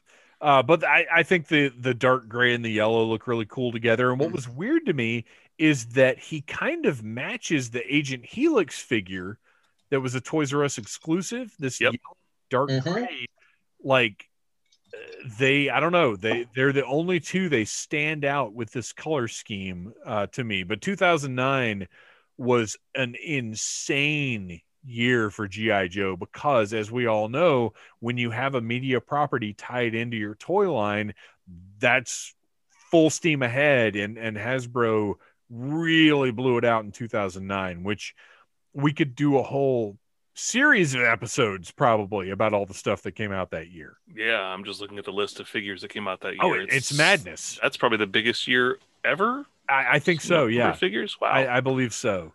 But I like this Barbecue. I've got him on the shelf with the movie figures. I think it looks cool.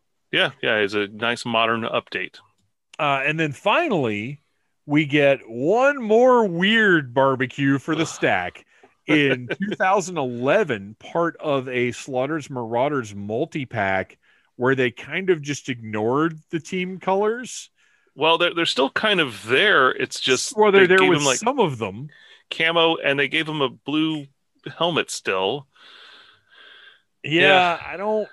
To me, a firefighter. It's better than the original. Yes. One, like the blue is a little bit. Well, it is a darker blue. I don't know. There's something about the way that they painted the mask on him this time. It reminds me of Commando. The blue Commando version of Snake Eyes. Yeah. Yeah.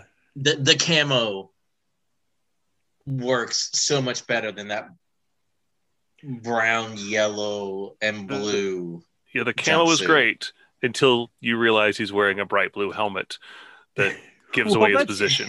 That's what I don't. Again, but that's why Sergeant Slaughter is a jerk. He's cannon fodder. So we're gonna make the most visible part of you your head. Right. Well, that's what my note here is. Literally better than the 1989 figure, but not very barbecue-y. Right. Because your firefighter should be, to me, he should be bright colors. He should be a beacon. He should be something that people see, because he's not a combat specialist. He's a rescue guy. So this camouflage doesn't make sense, but it looks better than the 89 one. Yes. So now, you know what we've got to do? We've got to pick our favorite version of Barbecue. I will go first. I don't foresee a lot of fights. Huh? I don't foresee a lot of fights on this one. No, I don't either. I am actually... I love the original, but I'm going to go with the 2008 25th anniversary Barbecue as the best Barbecue figure. It retains the aesthetics of the original, but is a modern action figure. I love it. I think it's great. Yeah, I'm right there with you. I like how they kind of redesigned the helmet to be a bit sleeker, but still, like, you look at it and you know it's barbecue. Like, it still retains all the important details of version 1, but it just it's more fits streamlined better. Yeah. And I'm gonna be boring and stick with the V1 because I don't think you can get better than the OG barbecue. I mean, just I like the update. I think that he's a very faithful update, the 08 version. But there's something about there's more of the gray accessories on the wrist and on the thighs, and I don't know. I like the original one better. The smaller tank on the front is a little bit sleeker. And there you go. That is America's Elite for March 2021.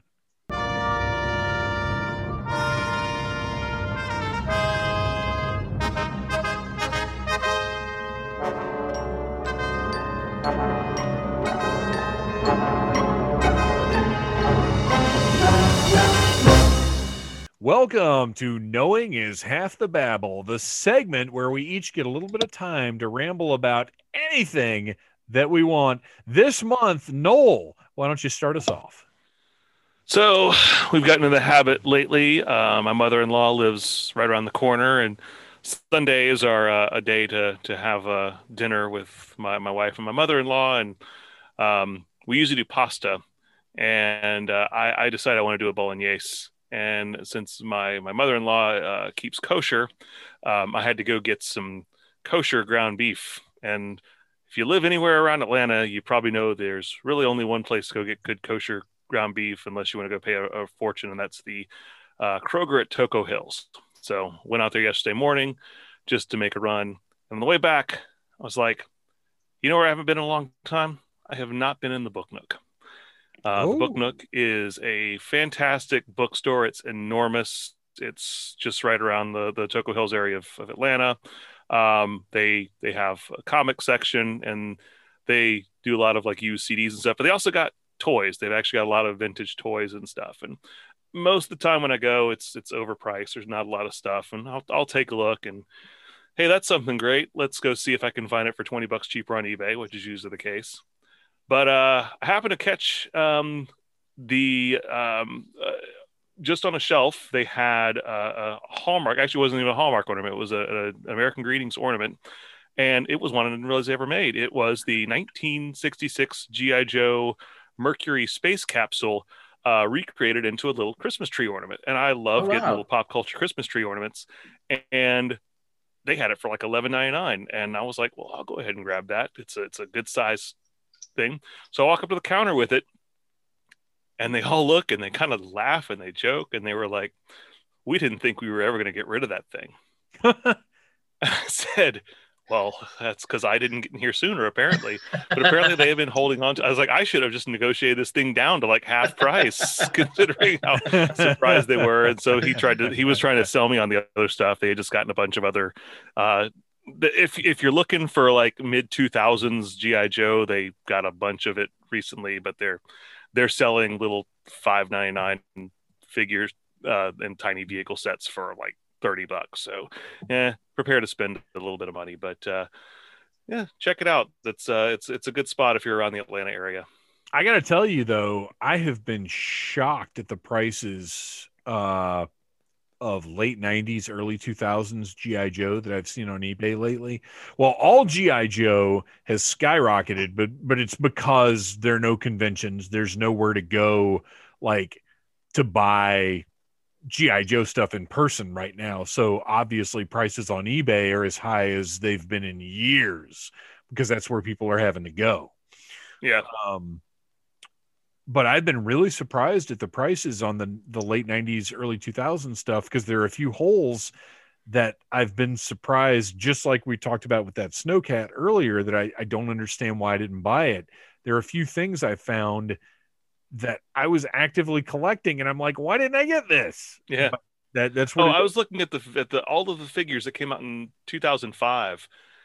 and there were a lot of those O-ring figures that were the original molds and just different colors. And especially the battle packs with all of the different troopers and Vipers. It's like I could have an arsenal of those things, because I remember seeing them at Toys R Us and for nothing. Were so cheap. It was like $10 for 5 figures. Yeah, and I could have armies right now.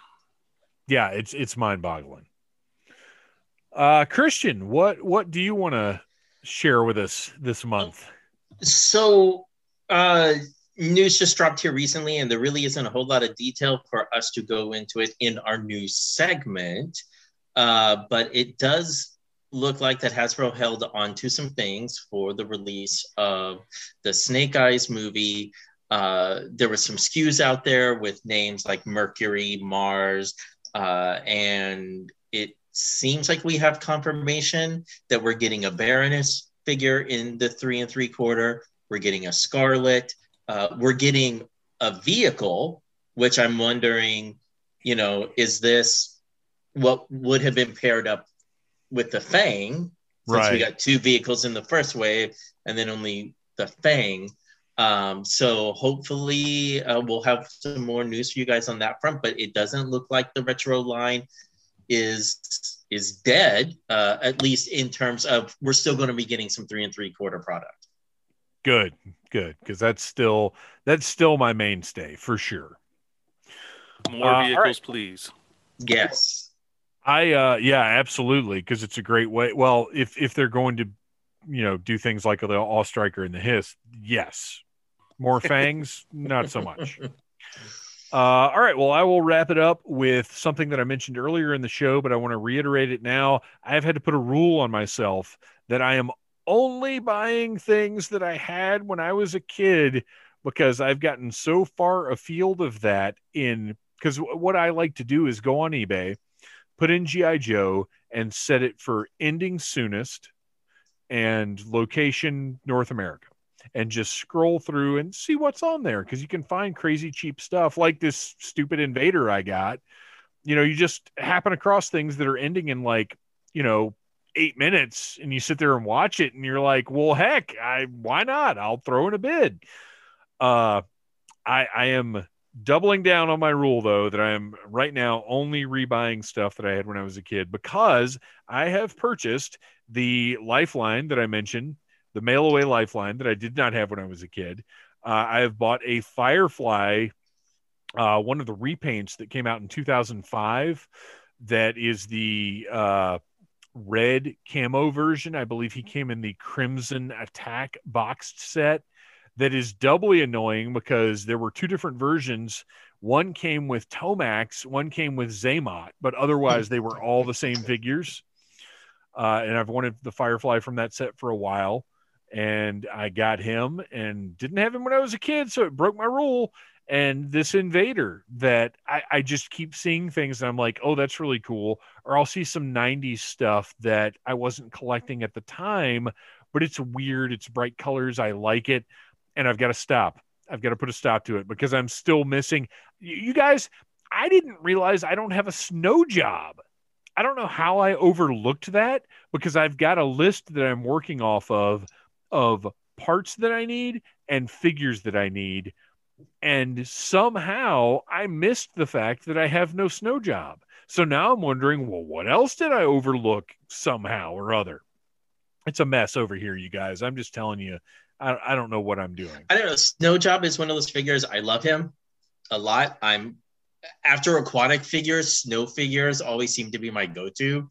Yeah. But he's one of those that there's a Snow Job in like every single G.I. Joe lot. Always. Be it 25th anniversary, G1. I put him up there with those same actors that you always see at convention. Convention after convention after convention, where you're like, oh, I don't need to go to the third table because I'm going to see them like 5 more times this year, until suddenly you don't. The Mark Singer of the G.I. Joe universe. Right. I heard he likes to drink. So it doesn't surprise me that you don't have him, because you probably see him so often. You think, oh yeah, he's in my collection. Well, what's bizarre is I've got Frostbite, but no Snow Job. But I do, and I've got obviously I'm talking about vintage snow job because I've got the 25th anniversary. I've got the weird one that came in like 2002 where he's got like the gray. Oh, the 50th anniversary. Well, no. This was an O-ring style snow job that he's got the brown beard for some reason. Is it actually the Frostbite that came with? Because it's a snow job repaint called Frostbite that came with one of the Snowcats. Well, and that's actually with the Snowcat that you that have. one too, and he's got the green jacket with the white pants that makes no sense. But then I've also got just like a dirty snow job, which nobody likes a dirty snow job. We got to keep this PG. That was, I think he was one of the 2 or 3 packs that came out in the late 90s. But yeah, I don't have a vintage snow job, and I got to get that. But I've got to stick to my rule, you guys. I've got to be serious about this. Only stuff I had when I was a kid.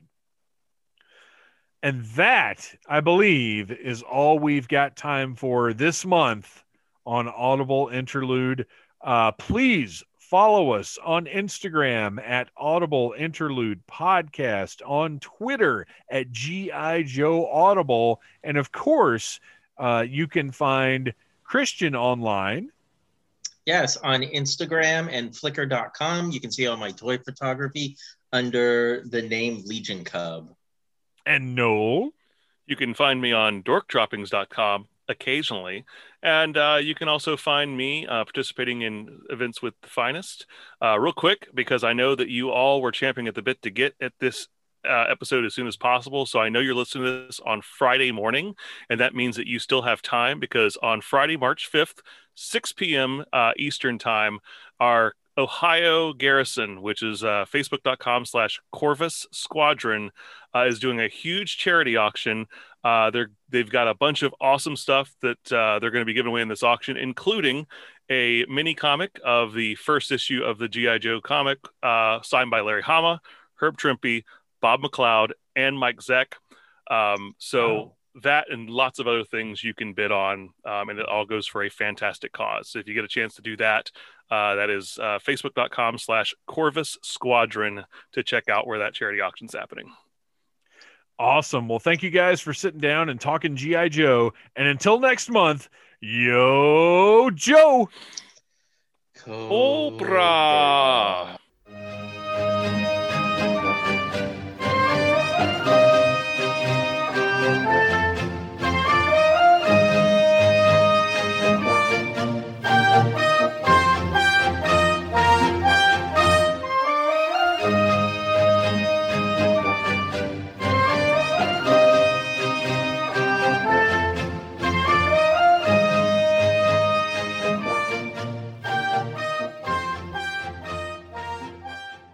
You have been listening to a Needless Things podcast.